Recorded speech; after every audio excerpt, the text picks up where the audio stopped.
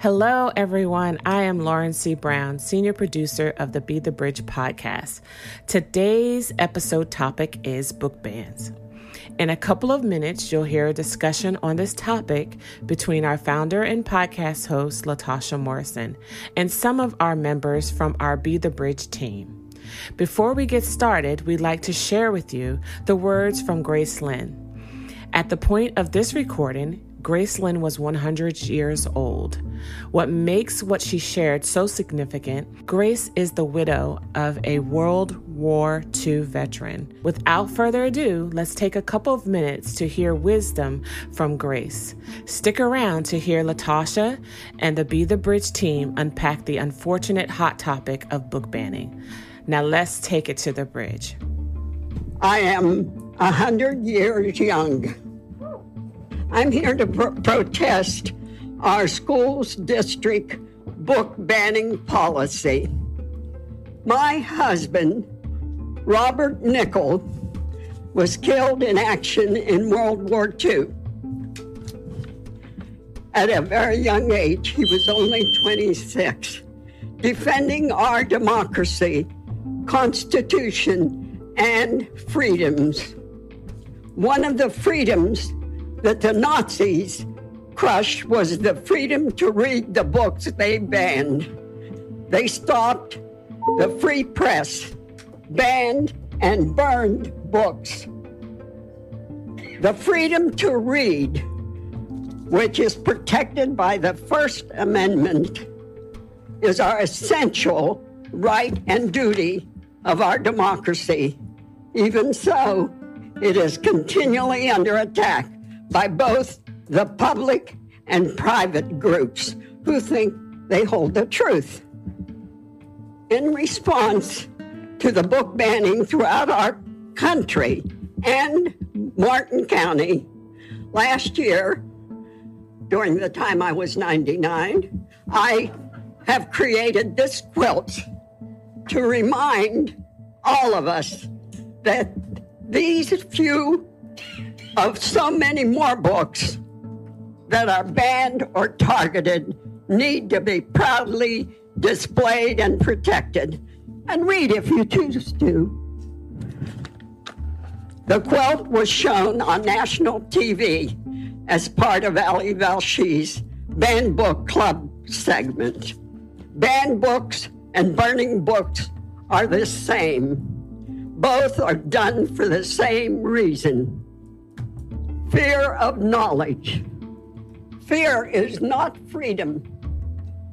Fear is not liberty. Fear is control. My husband died as a father of freedom. I am a mother of liberty. Banned books need to be proudly displayed and protected from school boards like this. Thank you very much.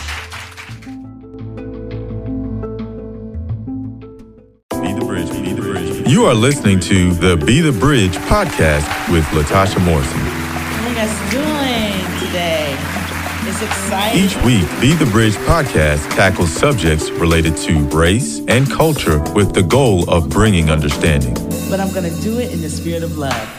We believe understanding can move us toward racial healing, racial equity, and racial unity. Latasha Morrison is the founder of Be the Bridge, which is an organization responding to racial brokenness and systemic injustice in our world. This podcast is an extension of our vision to make sure people are no longer conditioned by a racialized society, but grounded in truth. If you have not hit the subscribe button, please do so now. Without further ado, let's begin today's podcast. Oh, and stick around for some important information at the end. Okay, Be the Bridge community. I am so excited because I have some of the team with me today. So you know that we do something called Cultural Views. And so Cultural Views is an episode. This is a part of conversations where we go deep into societal and cultural issues with the intent of exposing our listeners to opportunities for reassessment of your own values and perspectives. And so if you've heard our last culture reviews that we did one on white Christian nationalism. So if you haven't listened to that episode, you want to go back and listen to it. It was so good that we had to break it up into 2 episodes. And then we previously did a cultural reviews on gun violence. And this was episode 250. Now we're diving deep into another relevant topic. And so hopefully that you can take these conversations back to your Be the Bridge group, to your community, to your family, and just your spheres of influence. And that's what we want. These are talking points. Our opinions, our thoughts, are our opinions and thoughts, but there are facts here. And so we want you to be able to assess the facts and give you understanding from our Be the Bridge perspective. And so today's topic is that of book bans. Book bans. And so this is not anything that's new. Some of you, it depends on how old you are. Maybe you have never lived through book bans. But, this is something that I know our parents are familiar with. I'm going to date my age now. I know this is something that was happening in the 70s when I was born, and so it has historical context. And what we want to do here is not so much get into the mud of everything because it's messy, but we want to make sure we give you historical context so you understand that this is something that has happened and what the impact has been. Today's guest is Elizabeth Behrens, and she is an educator with Be the Bridge. She has been around Be the Bridge since the beginning. And so she is our researcher, our resident researcher of all the things. And so she's done some great research here on the topic of book bans. And then there's someone new that you guys get to hear. This is his first podcast. So you guys give a warm welcome, Be the Bridge community. Welcome to Mr. Jefferson J. Jones. Yes, I did say JJJ. And Jefferson is a new employee of Be the Bridge. He is now the manager of our youth and university. So expect to hear a lot of great things coming from there.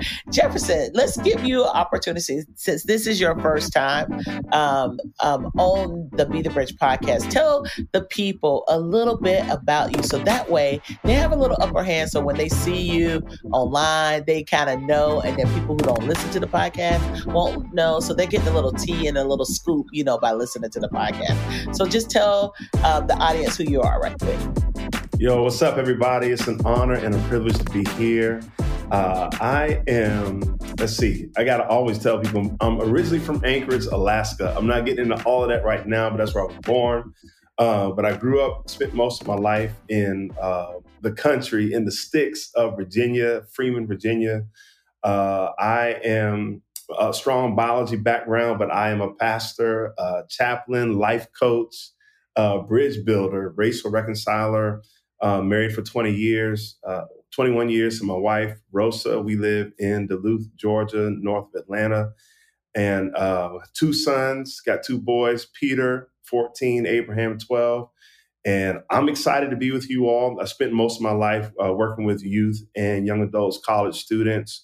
And my wife and I have centered our lives around being advocates for young people, and especially these generations, because we believe in their voice and who they are. So cool. So we have Elizabeth and Jefferson that both have sons named Abraham. So yeah. So anyway, let's dive in. So the current book bans that we have a lot to do with limiting access, but also controlling who gets to make the call. And this is when we're in a democracy, there's some things that can be harmful in that, because as we look at some of the books that are being banned currently, as it relates to racial justice, these are books that are telling historical truths about people who are still living, like I forgot her name. Ruby Bridges. Yes, like a Ruby Bridges, And so those are some of the things that we're going to talk about today. But Elizabeth, give us a little bit of history on book banning and why this is something that we should care about and that we have to really understand the contextual background of this. Yeah, of course. So, it's really interesting. Sean likes to give me a hard time about when someone says, let me hear the history. I go back to like Aristotle or something. But honestly, with this one, like there really is a centuries long history of when one group takes over another group. One of the first things they do is they destroy things like any written record, cultural artifacts, bombing and burning of libraries and museums. Like that's a historical fact worldwide. And you might think, well, we're just talking about a handful of books in some libraries. No one's bombing the library. But again, we look at that history and we see the ways that oftentimes that's like it starts with that restricting access. And then it kind of moves to, well, we're going to exclude those books from getting to be published at all. To then we end up with these, pictures from a history of piles of books burning in a street. It's really about this long history of saying that books are not just about the paper and ink. They are really they're a cultural artifact. They're a way of saying a library exists, and what is allowed in that library is a picture of what's allowed in the broader culture, who's allowed to exist, whose stories are allowed to be told. And so when we look at book banning, both historically and presently, we kind of see these two kind of bans come out of history. When we're not to the point where we're totally trying to destroy a culture via that like bombing or burning or whatnot, we start with these bans, and it's either I want to ban the existence of this book as a symbol of really banning the existence of this person or this group of people to say, who are simply trying to say, like, we do exist, we should be allowed to tell our stories. And the ban is saying, actually, no, like, this counters our belief, therefore your existence in the culture isn't allowed, isn't warranted. And then the other kind of ban is more like a group of people telling their stories, saying, hey, we've always existed, and our stories have always mattered, even if they counter your origin myth, or even if they counter what you think is okay, or the way you want to tell our narrative. And a ban is a way of maintaining that cultural hegemony of like, no, this is the group that gets to tell our history. And you can tell your history, but not if it counters ours, not if it messes with our narrative, because that throws off that origin myth, that throws off that existence. And so we saw this really come out a lot post-Civil War in the U.S. with the Daughters of the Confederacy. And this actually pulls into our last episode. We were talking about white Christian nationalism, where, remember, I was talking about how the Confederacy was explicitly a white Christian nationalist nation. Like that was written into their constitution. They were mad it wasn't written into the U.S. Constitution. And so they explicitly wrote that in. And so when they lost, they couldn't say, well, white Christian nationalism lost, right? So they had to create a new narrative, which is where we get the idea, this myth of the lost cause, that this was, they were doing the work of God and this, this secular nation won over, but yet we were still doing God's work, and we're still going to labor for the work of of white Christian America in the South and whatnot. And so there was an active effort to tell history in a certain way. And anyone who really tried to counter that would be banned, would be pushed out, because again, it fits that, hey, we're not going to actually allow that story to exist because it doesn't mesh with the narrative we're trying to keep prominent. Yeah. And one of the things is this narrative, the pamphlets that the Daughters of Confederacy came out with that really guided the education system, because after Johnson comes into power, he was a Southern sympathizer, and you have the Hayes Compromise, all these different things to take place. And they became in prominent places of power. And so they pushed that narrative and agenda. And even today, presently today, we are dealing with that, and having arguments about all of the things that the Confederate statues that came up during the Civil Rights Movement, all of those things to counter, or to really what you would say whitewash history, and to put people who were considered traitors and treasonous in our country in places of memorializing them. And so even with that, those pamphlets were around until 1969. And so, and this is a big part of the structure of our school system, where the books that get printed and what they have in them, the stories that are told. And this causes a major issue, because then we're not starting from a common memory, from a common history. So that too is going to change, us having a common language. And so that creates tension. So this is even why we exist today, trying to right a wrong. And so we can't continue the wrong, because our faith is about recalling. Our faith is about remembering. We should be able to remember and recall our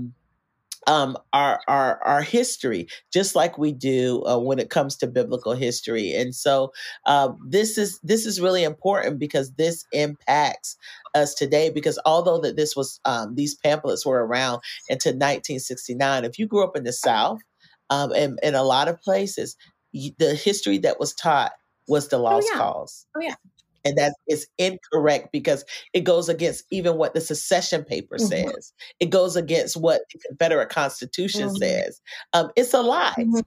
And so we know that when you teach a lie, there's going to be consequences. And that's also oppressive, and it marginalizes groups of people. But we know that truth sets us free. So today we're going to talk a little bit about truth. So Jefferson, give your 2 cents on this, and we're going to dive into just some questions that we have, and we just want this to prompt conversations, in your homes, in your Be the Bridge groups, in your communities. So what are some of the thoughts you have? You've heard Elizabeth, you've heard me. What are some things that's coming to mind? Yeah, I love everything that is said already. And, you made me think, Latasha, about the biblical history. And, I began to think about book banning and began to think about what was done with the Bible. And we know that there was a Negro Bible, or the slave Bible, in the 19th century in the British West Indies. And in that Bible, there was 90% of the Old Testament was banned, and 50% of the New Testament was banned. Why? Because they wanted to suppress or hide or remove anything that spoke against what they thought was right about God's creation. And we know that when this happens, it's just the controlling of a narrative. Yeah. If I can control the narrative, I can then manipulate the people, but then also I can remove cognitive dissonance. And so in this, we see also this conflation of politics, religion, and morality, to where all of these things are now mushed together into this, like if I took 3 different colors of clay and I mushed them together over time, those 3 different colors are going to become one color. They're going to be like an ugly brown or some kind of gray.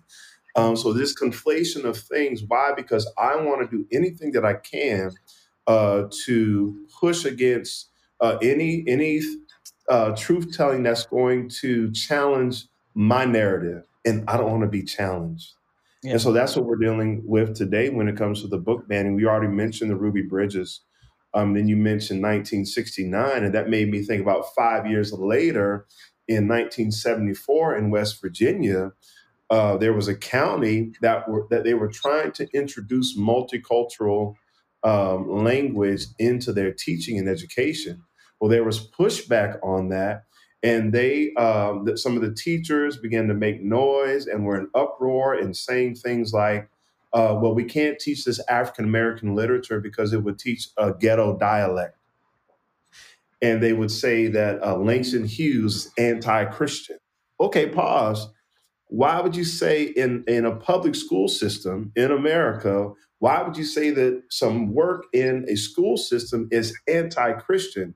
Because we have the conflation that anything that is American is inherently Christian. Yeah. And so we dealt with those things, and we're still dealing with those things today. Mhm. Yeah, yeah. I know, as we look at even some of the history, like there's books on the Holocaust that is being banned. There's a lot of like books on gender that are being banned. And some of these things I know that we cannot take this broad, brush stroke with this, but I Yeah. also believe that one of the things that we have to do, um, as a parent, as a community, I think it's important where there may be books that I don't want my children to read.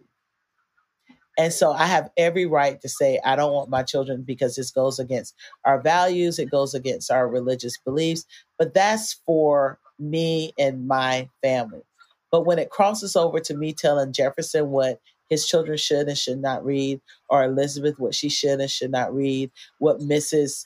Smith in her class, what she should and shouldn't read, it's a slippery slope that what happens is, so the target can be one group, but then you get now all of these things as it relates to anti-Blackness, anti-Semitic stuff that's happening, and then so you're playing a dangerous game when you start doing that, because where does it stop? Because then on the counter of that, people can say, well, you know what, the Bible is full of rape. There's wars, there's so much violence in the Bible. And I'm really uncomfortable with any religious books, being taught. Those are some of the things that can happen. So it becomes like this really slippery slope that we're on in this democracy. And those are some of the drawbacks of a democracy that we have to work through, the tensions of a democracy. Elizabeth, when we talk about, if there are books on the shelves of the libraries with content that it isn't suitable for children, or could harm them, why shouldn't we ban them? Shouldn't we be actively working to protect kids? So I think some people are saying these books are going to harm, but I think we have to start in how do we define harm? Yeah, Because protecting kids from what? Is always my question. Yeah. Because when you look at actually like what books are trying to be banned, there's a lot of books out there, historical books that are promoting white supremacy, that are promoting white nationalism. Those aren't on any of the lists of books people are trying to get banned broadly across the country. So you have to realize, like, what are we wanting to protect kids from? Is this really about protecting kids in schools, which goes back to some prior cultural conversations we've had of like, what are we really afraid of? And I think we've learned, and I mean, Jefferson knows this from working with youth, assuming that you can simply keep your kids from engaging with content if you just if you put up enough walls, if you put up enough bans, there's this idea that we can protect via some kind of barrier, instead of saying, you know what, actually, let's think about, like, what does inoculation look like? What does it look like to say, hey, you're going to come up against this concept, that concept, this concept at school, in the broader world. I would rather, I know my kids are going to come up against every concept under the sun. And also, as a side note, the library is probably not where they're coming across those concepts, right? They all have the internet in their pocket. I am not so worried about a book on the bookshelf. But if I think rather, instead of the exposure to that information is not where harm is done. Harm is done when a child is exposed to information or harmful concepts, having no way to contextualize them, having no background information or way to make sense of it, and no comfort level asking questions. Because similarly to if a topic is off limits for in some people's minds for a child to access, they're likely probably also not talking about that around the dinner table. So when the child's coming up against a concept that maybe goes against your personal values, they're going to be exposed to it at some point. it's up to us as parents to say either their first exposure is out there, at the library, on their phone, a conversation with friends, or their first incidence with that concept is with me. And in a way that opens up curiosity, that allows them to ask questions. So then when they do come up against that concept out in the world, they can come home and they know that's already an open topic of conversation. We talk about this in teaching parents how to talk to kids about race. Like that's one of the first concepts we cover, right? Is that, hey, like this should start, but like before your child even has language, you should be giving them language. You should be giving them ways to talk about these things. And so I'm not going to prepare my child for the world by thinking that I can just keep banning everything that I might disagree with from around their bubble, because at some point they leave my house and that bubble bursts. And I would much rather they have exposure in their high school library where they already have talked about it with me and they come home and we have a conversation and we deal with it and we prepare them to go back out into the world, than to have that bubble burst and then be like, what? Why were you were keeping all this information from me, and why? Yeah. That goes back to, I think, something that Tim Elmore I read like years ago, that this really that helps with this is when you're talking about saturation, isolation or interpretation. And so, it's like there's one thing when you're like, kind of like what Elizabeth said, where there's saturation and there's they can't come home. It's not an open topic where they can talk about it. And then like, as a parent, if you feel like, you're not equipped to talk about it, there are resources, there are people out there that can help you have these conversations. Just like if a student is having issues with physics or trigonometry and you as a parent are like, oh my goodness, I have no idea, so I don't think they should do trigonometry or physics because I don't understand it, but you're going to seek out resources to help your child understand, trigonometry and physics, in a better way that maybe is not going to come through you. The other thing is isolation, just trying to keep them away from things. That's only going to have them form opinions and worldviews that are not, being shaped by you, when you isolate. And then, we see this as we're looking at some of the things from, this new thing that's on right now. I think it's on Netflix, but like, Shiny Happy People, this isolation that you have, that is not helpful, but very harmful. And then the thing is interpretation. How does I as a parent, teach language, open conversations, even when you don't know the answer? It's okay to say, I don't know the answer. I just never forget when I was in a store and this little girl was just looking at me. When the kids are around 4 years old, they just say anything. And, I was one of those kids.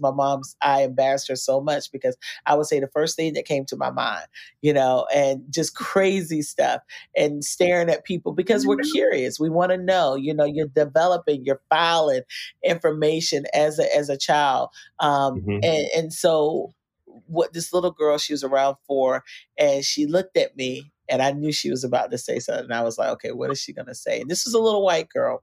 And she looked at me and she said, look, mommy, she's chocolate. And the mom turned like beet red, like she was trying to like get her to hush and whatever.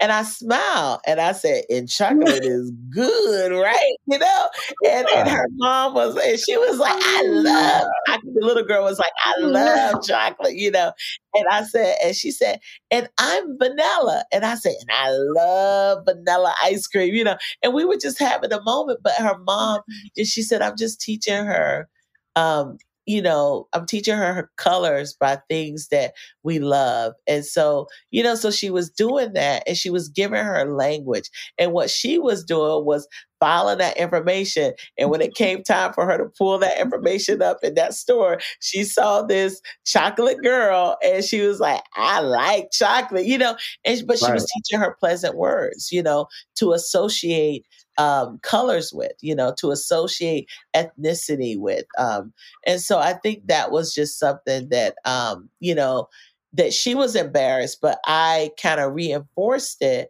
But I also had encounters with another little girl that was in one of the carts and looked at me and looked at her mom, and she said, "We don't like Black."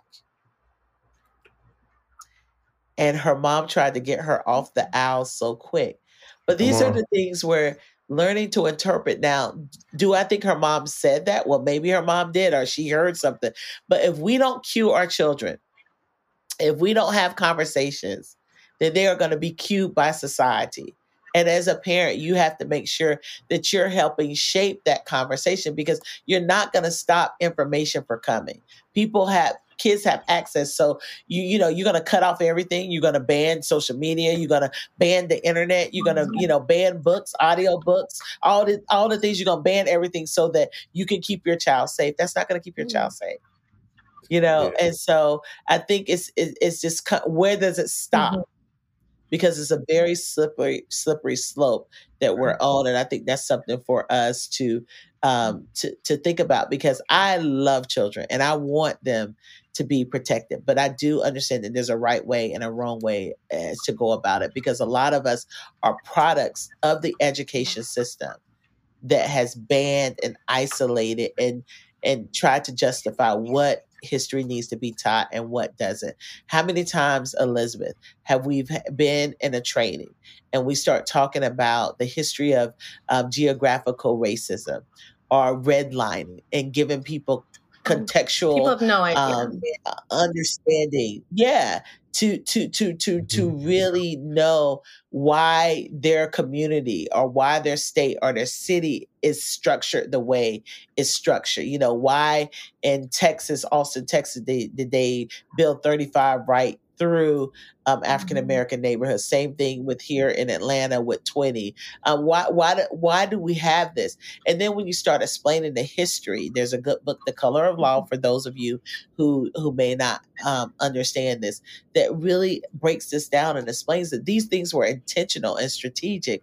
And then this impacts our wealth gap, because those communities, their housing properties are valued lower, or that, my grandparents weren't able to purchase a house in the communities of their choice until after the Fair Housing Rights Act.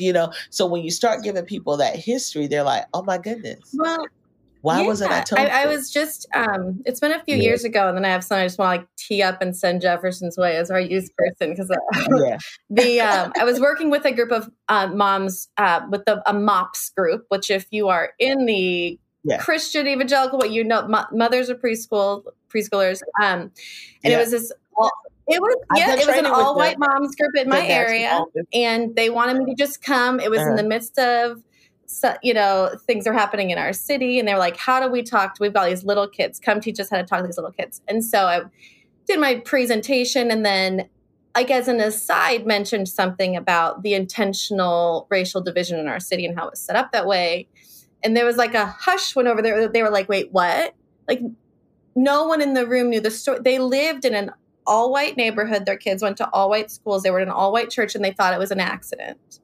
And so we went into that history, and so at the end, a mom asked me, she's like, why don't I know this? Why has no one told me this? And this ties right into what we're saying. It's like, I answered, I was like, who benefits from you not having this information? Who benefits from keeping this information out of people's hands? And I think we've got to think about that with book bans too. Who is benefiting by banning these books? Is it the kids we say we're protecting? Well, we've kind of covered that. No, they're not actually benefiting, which actually makes me think, like way back, early 1800s, throwing it back in the history, there was a book came out that at first got no publicity. It was a story about how maybe the world that would actually start, and it counted some of the creation narrative. And so it didn't get any popularity until places started banning it. And then all of a sudden it started, like, everybody was reading it. It started getting published over and over and over again. And Thomas Jefferson actually said, like, I thought this book would be innocent because no one would read it. But it, like, basically, if you would have left it alone, it would have been fine. But as soon as you persecuted the book, it will be generally read by the public because everyone in the U.S. will think it's their duty to buy a copy to read because, oh, well, you can't counter our freedoms to read things. But this is what I wanted to tee up to Jefferson is like, you're working with youth, like the general response of youth when you try to keep information from them and they're aware of that, like, what do they do? Like, we know youth, right? Like, how do you see youth responding to this? Yeah, we're wired, though, even as humans, to touch the untouchable. Mm-hmm. If the stove is hot, let me find out. Let me put my hand on it. Let me touch to see if it's really as hot as you're saying that it is. And so when you're dealing with youth, when you're dealing with young people, when you're dealing with the nature of man, we like to go beyond the boundary. We like to eat of the fruit that you say I can't have, even though I can have everything in the garden. But no, you can't have the cherries from the cherry tree. I want the cherries.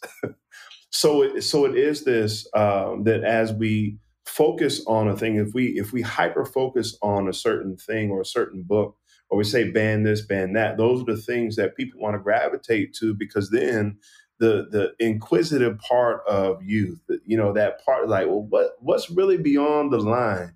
What's really in this book that you don't want me to know that's so bad? And so as a father also, not just working with youth, but having a 12 and a 14-year-old, that we have created a brave space in our home that our kids can ask us the hard questions, and we'll have critical, courageous conversations in our home. Yeah. Why? Because I am a steward of my sons. I am the responsible one that helps to not necessarily shape everything they believe, but give them a God perspective, a healthy perspective of what is presented to them. But then on the other side of that, I think, Elizabeth, the part that people don't like is that I don't get to dictate what my child believes and knows. Mm. Woo! Say that again, Jefferson. I don't get to dictate what my child believes and what they know. Mm. But I do have a responsibility to provide a God perspective that is a healthy perspective, as I'm shaping them to be responsible, healthy adults that can go out into society. Because if I don't teach them, everybody else is going to. But if I say no to everything, then I'm going to close the door and they'll come to me for nothing. And so as we think about this book banning, it is a building of borders around the imagination of people. Mm-hmm. Because many want the imagination of their children to be a offspring of what they know. Mm. And not a development of what God is shaping in them or what's developing in them naturally because of the way that they are wired. And with this, all of this, I think, too, it comes down to these thoughts that people have that I don't want you to learn what I'm ignorant about, or I don't want you to learn about what I have discomfort with. Mm. Because you bringing up the history or truth or truth telling, dealing with these hard issues, I haven't even wrestled with the discomfort and the pain that I have. So how do you think I'm going to be able to help you navigate something that I haven't even resolved in myself? That I haven't even resolved in myself. That I haven't even resolved in myself. That I haven't even resolved in myself. That I haven't even resolved in myself. That I haven't even. Hello, listeners. Welcome to the Be the Bridge community. This is Latasha Morrison, and I am the founder and CEO of the nonprofit organization Be the Bridge, and the author of the book entitled Be the Bridge, and the host of this wonderful podcast. I am so glad that you are here. You see, Be the Bridge responds to racial brokenness and systemic injustice in our world and believes understanding can move us toward racial healing, racial equity, and racial reconciliation. This podcast is an extension of our vision to make sure people are no longer conditioned by a racialized society, but we are grounded in truth. We have provided this podcast as a resource to help cultivate courageous conversations and equip all to flourish. You will find interviews from a variety of thought leaders, faith leaders, and business leaders, as well as authors, artists, activists, and athletes. You will be encouraged. You will be challenged, but most of all, you will be changed. So go ahead and subscribe to the Be the Bridge podcast on your favorite podcast players so you don't miss out on any of these helpful and hopeful conversations. There was a woman, I think she may have been in Florida, but she was a survivor of the Holocaust. And she was reminding people in a video, she kind of brought her testimony to to a community event that they were having to discuss all the banning of books that's happening in Florida. But it's not just happening in Florida, it's happening in other places. And some places it's happening under this undercurrent, with a lot of political agendas that are driving this. And so partisan agendas, let's say that, partisan agendas that are driving this. And so one of the things that she said was, pointing back to some of the things that were done to begin dehumanizing and, a lot of the Jewish community was the banning of books, removing them from history. And so she recounts that and saying, basically a warning, don't go down this slippery slope. I heard recently, I think, one parent can complain, and just think about the danger of that. One parent can complain, and then a school is making a decision to ban the entire book. So just think of one parent having that much power. Mm-hmm. That is a dangerous, slippery slope. I think Amanda Gorman's speech was banned, which inspired a lot of people. Was recently her book was banned, I just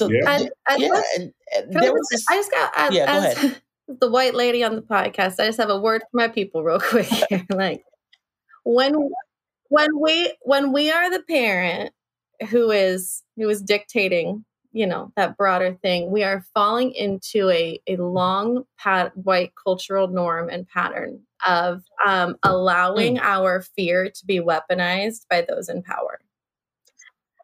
Teach the people. When Elizabeth, white people are scared, Black people die. We've talked about that on prior episodes with guns and things. When white people are afraid, Black people's history gets erased. When white people are afraid, what happens to marginalized communities? There is so much fear that our children will feel any sense of guilt or discomfort. Or, there was actually a Texas legislator that said, I'm going to pull any book that makes someone feel any psychological distress at all. And we know what's unsaid there, right? We know which children they're actually worried about. They're not worried about the BIPOC children in those communities. So we are so afraid that our children will have any level of discomfort that we are willing to allow other children to end up dead. And we've decided that that's a white cultural norm, that is a historical through line through our history. And when we decide to play into that, because, this book maybe actually really is dangerous, or this school, this whatever, you are playing into a narrative. And I want to ask that same question that I asked that woman in MOPS. Who's benefiting from your fear? Who's benefiting from your lack of knowledge? Who's benefiting from that ban? Because I promise you that it is never the most marginalized in your community. It is always the most privileged in your community who are benefiting from you being told to be afraid, for you being told to push a ban. It is always going to lead to the further marginalization of a community. And when we are ever okay with a people group being marginalized, we are acting well outside our call to be life and to be light and to be love and hope in our communities. Yeah, so good, so good. I think even like this is not something that's just happening in the United States, as I mentioned, the situation, in Nazi Germany, but when we start talking about the worldwide banning of books, we also have parts of our Constitution that protects us from some of these very things that are happening now. So it's like there are children's constitutional rights that are being violated right now as it relates to the freedom of speech when you start talking about book banning. But this research, when you start talking about worldwide book banning, there's a historian, Julian Petley, had observed banning works once they have been published can be difficult and often counterproductive, as such bans tend to give the works in question a curiosity value, that we mentioned this, or draw them attention to the public, which might otherwise have remained ignorant of their very existence. And so we see that happening where there's a lot of books on that list and they're saying, hey, go buy it. And then a lot of us now, we are downloading books to our Kindles, to our iPads.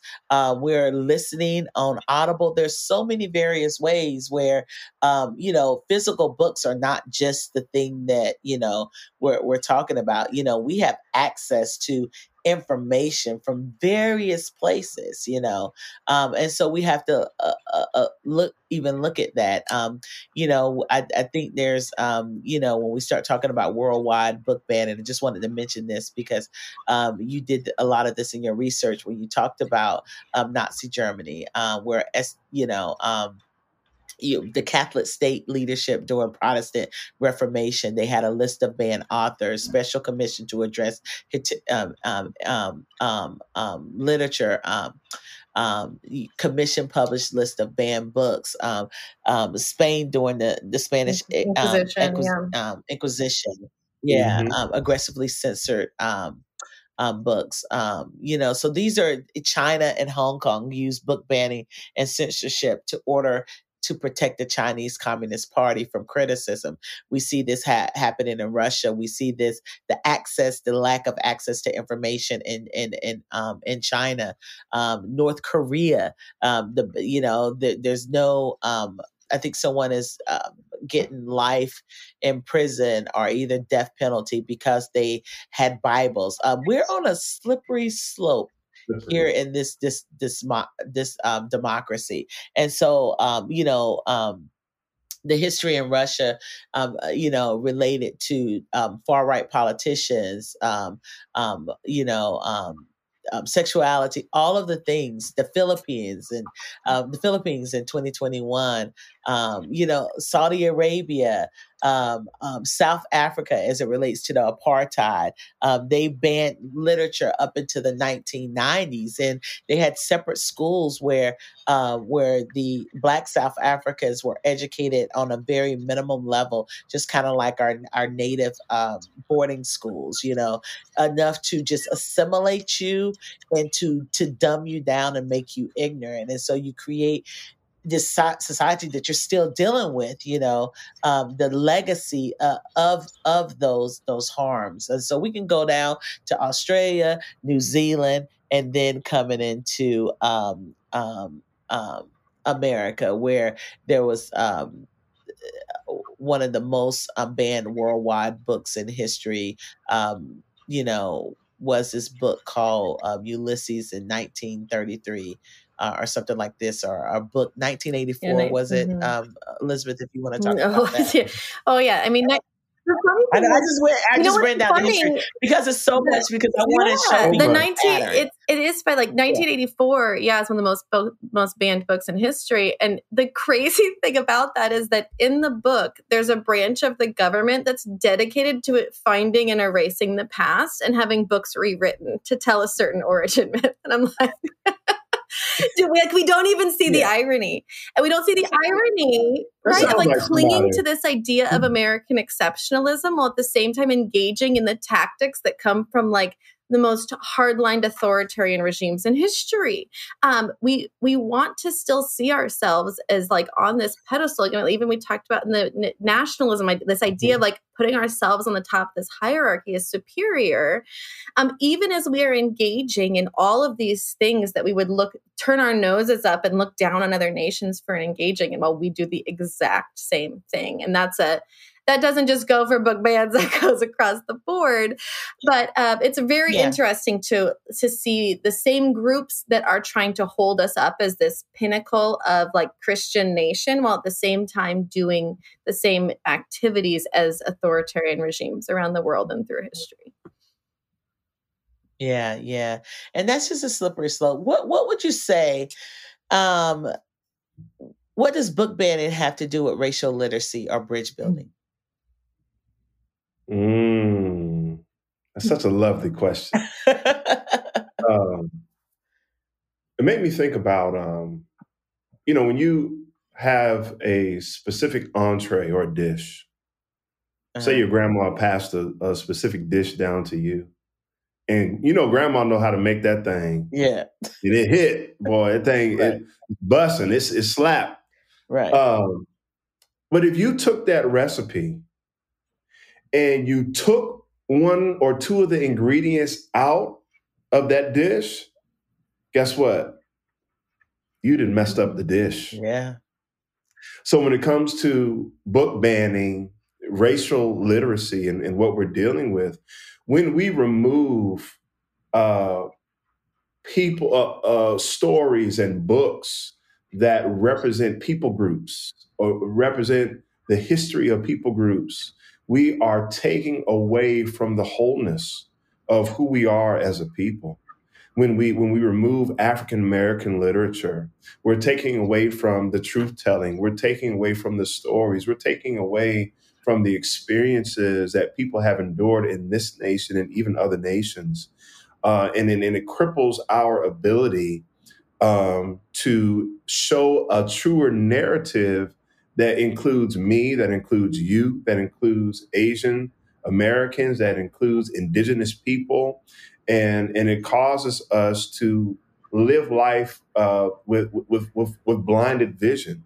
Yeah. And we're not able to see beyond our own lens. And it messes up our ability to even empathize with other people groups. I'm reading a book now that talks about reading Black books and why it's important to read books outside of our own ethnic group, because it helps me to not just see God in others, but it helps us to see just the stories and the experiences of people that I may never know or that I'm not surrounded by. And so it's critical, Latasha, to bridge building, because if I say that, I want to be a part of a community where there is equity, if I want to be a part of a community where there's harmony and dignity for others, then I have to be able to have access to the information that's going to enrich my perspective, that's going to broaden or expand my understanding of other people and stories that I may have never known had I not picked up a book. Right, right. So good, so good. What do you think, Elizabeth, that bridge builders can be doing in their cities if this is happening in your city? What can bridge builders be doing if there are efforts to ban books happening in their cities or states? What is something that Be the Bridge? I know a lot of people are right now, they're seeing all of this happening and they're paralyzed. And I know when I read history, and I'm looking at all the things that happened, I think about, while apartheid was happening up into the 90s, what was the world doing? What were like, what you would say, white people in South Africa do it? You know what I'm saying? Like, did everybody agree? Like, what were people doing? And then I look at some of them, like what we're doing now. Staying in our own like silos, or paralyzed because of fear, not wanting to speak up because you're afraid of losing something. What can bridge builders be doing in their cities and states? Yeah, I pull in this when we're doing trainings. I have this concept when I talk about some of the era of lynching in America, actually, is a way to talk about that idea of what are white people doing, and that there's these categories, right? There are the active instigators. They are the ones who are doing the actual physical work of engaging in the lynching. That group is likely not who we're talking to on this, like that idea, like people that are trying to instigate these bans or trying to instigate the harm. But the problem is that there's also these other groups that are just as necessary in order for that active group of instigators to have any level of success. And the first is the active bystander. And those are the people that would show up and watch. They maybe not be actively participating, but they're showing up and watch. They're bearing witness while still being a bystander. So they're not actively even trying to stop anything. And they're also like lending credibility to what's happening by standing by and watching it. And then there's the passive bystanders who knew it was happening and stayed home, who are just as complicit because they're saying, I know what's happening and I'm still willing to stay home. And the last group is people who are in places of authority, who actually have power to step in and could be doing something different and aren't. So I think some of it is figuring out which one of those am I? Is this happening in my school district and I know it's happening and I'm I'm at the board meetings or something and I'm sitting there quietly watching? Am I at home pretending it's not happening? Or am I in a place of authority, like as a teacher, an administrator, a school board member? So once we've kind of put ourselves on the spectrum of where are we in relation to what's happening, that also kind of gives us a roadmap of what we do next. It may be that you decide, you know what? I've been the passive at-home bystander. I'm going to shift to the role of someone who has power. I'm going to run for office. I'm going to run for the school board. I'm going to show up at every stinking school board meeting and be the really obnoxious parent. Like I'll be a thorn in someone's side. Now that's not what everyone's going to feel the call to. There's also, there are figuring out who's running for school board, who's running for these positions in your area, and making sure you are knocking on doors or putting up signs or, donating money, whatever you can do to help get people into office who are a better representation of our communities. But then there's also, I think, there is a lot to be said for doing some things on the ground floor. I've heard of some people talking about starting this. I'm sure it's happening somewhere, but just people were starting parent meetings in communities where this was starting to get stirred up, where they said, like, let's get a bunch of parents together and let's talk about what we're actually afraid of. And let's talk about, like, how could we be talking to our kids instead of trying to ban the books? How do we be parents supporting parents so that we can counter that cultural norm of utilizing white fear and instead empower people to feel like, oh, I don't have to allow my fear to be weaponized. I can actually have better conversations with my kids. I can be the parent who goes to the school board meeting and stands up and says, hey, I may object to what this book says, but I'm really in opposition to you banning it, and here's why. There are a lot of roles to be played. And the other is there's become a lot of great guides online. I know the Authors Guild has a great one out there. It's a Stop Book Bans toolkit. And it talks through, gives you some really specific language you can use to write to your legislators. Or, there's more of a to-do list there. But I think especially as bridge builders, we need to be thinking really strategically about how do we build bridges within our community to open up these doors to conversation so that we can kind of dump water on the fear fire that's happening, right? Like we can actually make it so that when someone's trying to utilize fear and utilize bans and trying to use us as that weapon, we can say, actually, that's not scary to me. I'm not afraid of that. And I know my fellow parents aren't afraid of it either because we've been talking about it. Right. That's so good. Those are some great points, you know. What would you say also, Jefferson, to I don't even want to say really BIPOC parents, because a lot of the targeted has been Black history. So I want to be, African American history. So what would you say to African American parents in these communities where this is happening? How would you? Um, what would you say to encourage them, to empower them in this moment where they feel fearful, they feel alone in a lot of these communities, where one person can say something and you can completely erase this from their child's school, especially, God forbid, if a child is in predominantly white communities and schools. And then I know there's some things that we're working on as Be the Bridge to be proactive as we see the culture going this way, that we're not just dependent on schools to teach children, but we're going to create other vehicles that can educate parents and children. So what would you say to African American parents and also other marginalized communities that are being impacted by this? Yeah. I think the first thing that I would say is that to my parents, you are the most powerful voice in the life of your children.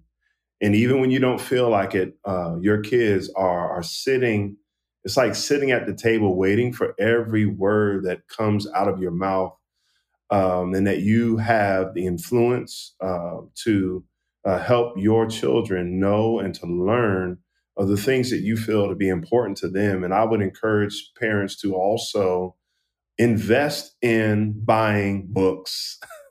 Invest in buying books. I mean, if you could buy your kids $150 pair of sneakers, you can get your child a $12 book. Yeah. Yeah. So, but seriously, invest in finding books, the ones that are meaningful to you, meaningful to even your childhood. Think about the books that you read that impacted your life.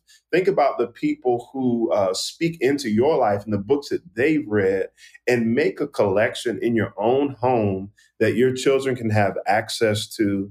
And I would even challenge, parents and communities to start a book club, and actually, pick a book, walk through that book, and tear it apart and talk about different areas of the book and why they are important. And this made me think too, Latasha, something that is in the legacy that's generational in not just African American community, but in other BIPOC communities as well, and that's oral tradition. Yeah. And I think that is something that, not that it's fully lost, and maybe you could speak a little more into that, but is that there are parts of it that are being lost. But I think there is a richness and value to oral tradition, especially in the African American community, that when the books were taken away from us, they cannot take the story out of me. You might be able to take the book, but I have the stories on the inside of me because it's a part of my legacy. Yeah. And I think that as we learn this and embrace this idea of oral tradition and oral history, we'll be able to impart that into our children. But in order for that to happen, we have to learn how to value ourselves again and see the worth and dignity that we have, understand the Imago Dei and how God sees us and how much he cares for us, and that we have something to pass on to our children. And I love what Elizabeth said of what was already mentioned, and Latasha, what you mentioned about having these groups and forming groups in our communities, and really holding each other accountable in a way that others are encouraged and kind of pushed a little bit to do what might feel risky, to do the things that even make us feel uncomfortable. Because even as there are others, white people and other groups who might feel uncomfortable with information, there are people in BIPOC that feel uncomfortable about addressing this because of what they feel might be lost. Yeah. Yeah. I think, even with the summer, there's so many things that as parents you can do over the summer, where maybe there is something special your kids want before they go back to school, or, so we used to have this reading challenge in the church I was on staff with for the summer, and kids who read the most books, and they can either could do a report, give you a high level synopsis on the book, but it was just to get our kids used to reading. There's also so many documentaries. Let's not forget documentaries that can kind of stroke the curiosity that are on a lot of the streaming services. There are so many documentaries that are multicultural, that tells the story of so many different people groups that you can have as a family watch this summer and kind of discuss it and have questions about it and talk about it, where you're giving them some information that they can actually pull up maybe later. There's also opportunities, I know that I'm going to DC this summer for an event. And so I've already made sure that, hey, we want to go to the Native American Museum that's there. We want to go to the African American Museum. There's a Holocaust museum there.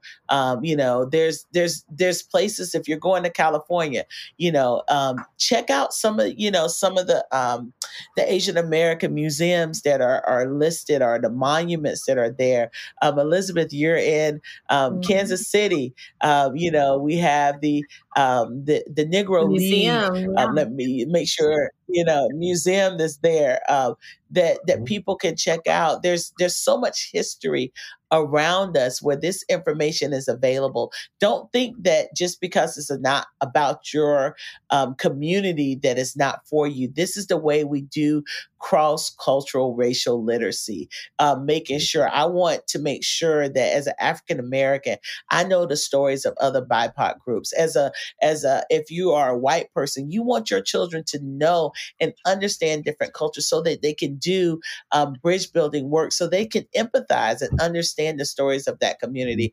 I was watching, I'm trying, but I can't take it. Started to watch one of the Yellowstone movie. There's a show called Yellowstone, and I think it's called 18 something. I was trying to watch it, but I could not. I mean, in that movie, that show is really given the harsh realities of what the Native American boarding schools did to that community, the harshness, and how it was instituted by missionaries, the Catholic Church, people that were supposed to be Christians that were brutal, and this is history that I studied when I was writing my first book. There's so much information out there, even on YouTube, people personally telling their stories, the impact of that, that you can expose your kids to, and know, just even looking at that to Yellowstone, it's hard. But just imagine, it's hard to watch it, but just imagine the people who survived it and who had to live it. Can we give them the honor of bearing witness, and I think that's the thing is, just imagine if you don't want your kids to hear it because it creates a discomfort. Think about the discomfort that it creates for Black and Indigenous kids, of their history being shunned or being denied.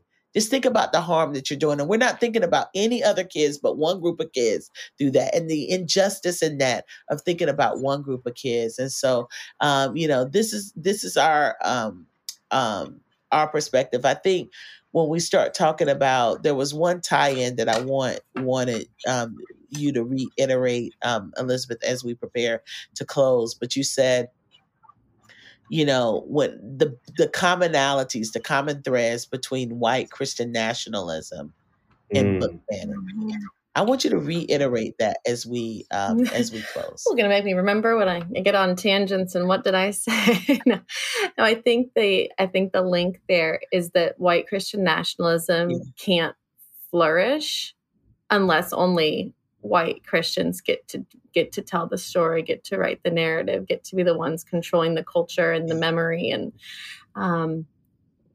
and that's why there's the pushback. That's why there's the pushback, even if they are, even if powers that be who would like to promote white Christian nationalism are trying to tap into other fears that parents have. The underlying current is one of power, is one of maintaining that norm of white Christian nationalism. And so book bans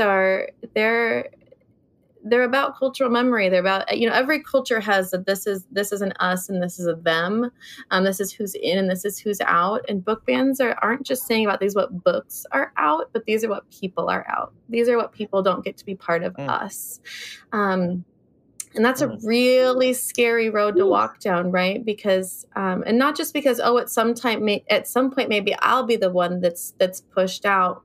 But because as a Christian, I care about that. Even if it's never me, I care that there are people already being pushed out. I can empathize with how that would feel, even if I don't have to be in fear that it would ever would be me.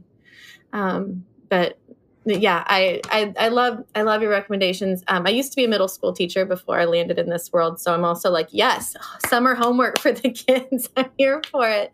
There's actually a really, really great book that I think taps into, that I love this idea of over the summer and trying to get parents to really open up these conversations. And how do we talk about this stuff at home? The book is called Tell Me Who You Are. And it's a whole collection of people's personal narratives and stories. It's written for, young adult into early adult audience. And they are, yes, it is. You're like, that one on your shelf. Yeah. And it's telling their stories, and they have all different ways of identifying themselves. And here's how I think about the world, and here's why, and here's where that comes from. And the openings that gives to help tap into even that idea of the us and the them, of saying, hey, the us needs to be big and broad, because God's version of us and them is not the same as this human version of us and them. And if we're trying to live more Christ-like, then we need our us to be much more expansive in as far as who we're willing to listen to and whose stories we're giving space to.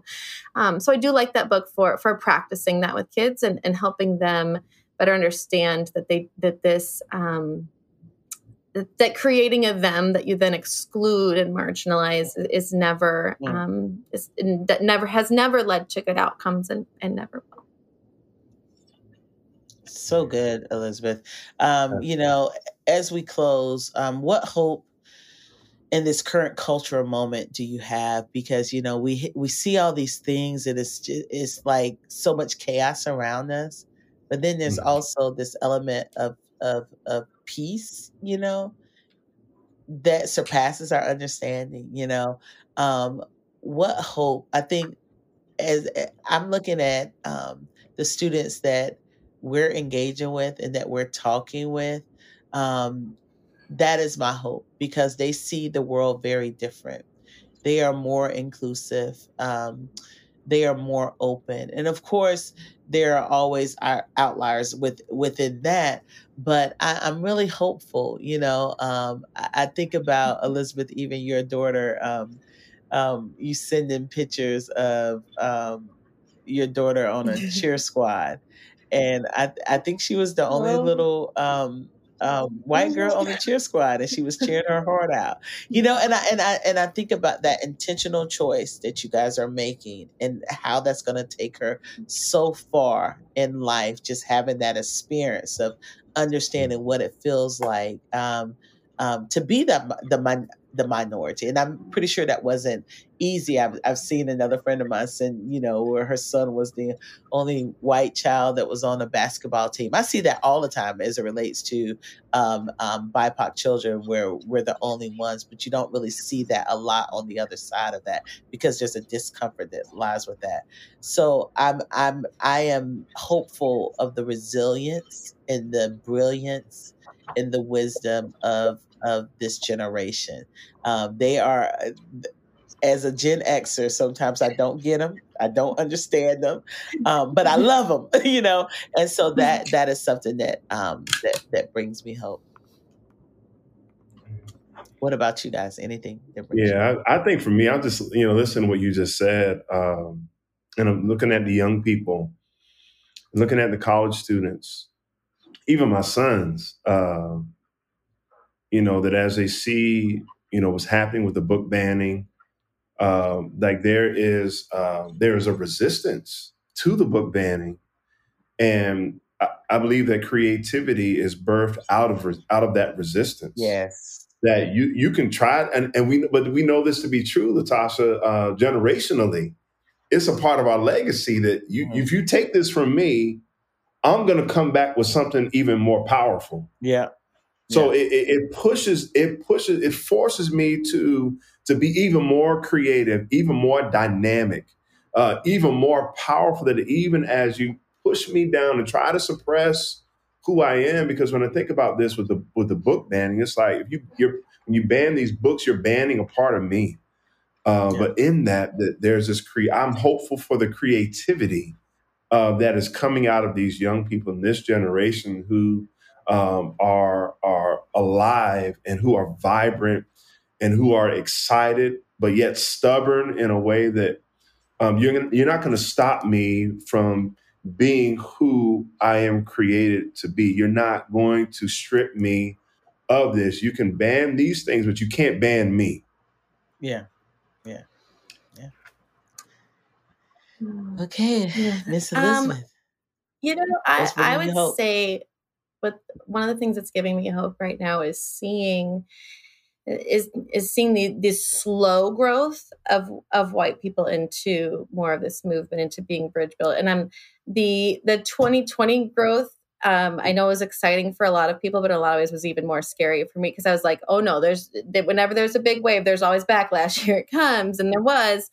But I think that there's a lot to be said for the slow growth. And I see that hard work being done there. And I think that's good. And I think it calls to, trying to figure out how do we talk about this idea of whiteness, which we talk about at length, and always when I've used that word out the world, it throws people for a loop and it causes all kind of tension. But I think about the work, I look back at the 400 years of the redefinition of Blackness is what I'm going to call it, because the word Black was given a meaning that same with whiteness. Both were social constructs. They were given a meaning. And it was Black people, or people who were at that time were assigned and told they were Black, that over centuries said, you know what, that's actually not what that means. It doesn't mean that. It doesn't mean this derogatory, degraded terminology. It actually means Black is beautiful. It actually means that there is history and legacy and culture and beauty in Blackness. And so when there's this pushback in the modern day against that we don't use the words whiteness and Blackness synonymously, or as like, you can't just change them out in a phrase and be like, well, if I change that to Blackness, that would be racist, right? And it's like, yeah, it would be. But part of that is because white people have not done 400 years of redefinition. We haven't. In fact, we've actually kind of doubled down on what we decided whiteness was going to mean. And so, but what I see happening now is, and what's been slowly happening, small movements trying to redefine whiteness over generations. But that group is growing. And we're saying, actually, we're going to redefine what it means to live in a body that's labeled white, in a culture that's labeled white. We're going to redefine that. And it's going to, it's probably going to take us some centuries. It really will. I have no doubt that it will in a lot of ways, because that's how long it took to redefine other racial terminology. But I am hopeful, because I can look to other communities who have done that redefinition and been successful at that redefinition. And so I have hope that one day we will be able to follow in those footsteps, and also what does whiteness mean, and that someday that is redefined. And it won't be defined by being exclusionary. It won't be defined by banning, and it won't be defined by nationalism. But rather it can be defined as a people who reclaimed their full humanity that whiteness took from them, because you have to give up a piece of yourself in order to engage in whiteness, because it's so dehumanizing. I hope that we can reclaim that. And I see that work happening, and that brings me hope. Yeah. And that's, and for those of you who are listening for the first time, as we're talking about whiteness, that It's is an a ideology. system. Yeah, That is it's a an system ideology. It's a that way of, functions. yeah. It's an ideology that functions, a way of thinking. So if you want to know more about that, we have a foundations class, and soon more classes coming that you can take Oh, yeah. through the Be the Bridge Academy. One is called Structures. There are so many things. And so one of the things I was thinking about, before I get into that, but thank you so much for listening. These are just some prompts to help you continue this conversation and have these conversations, in your community.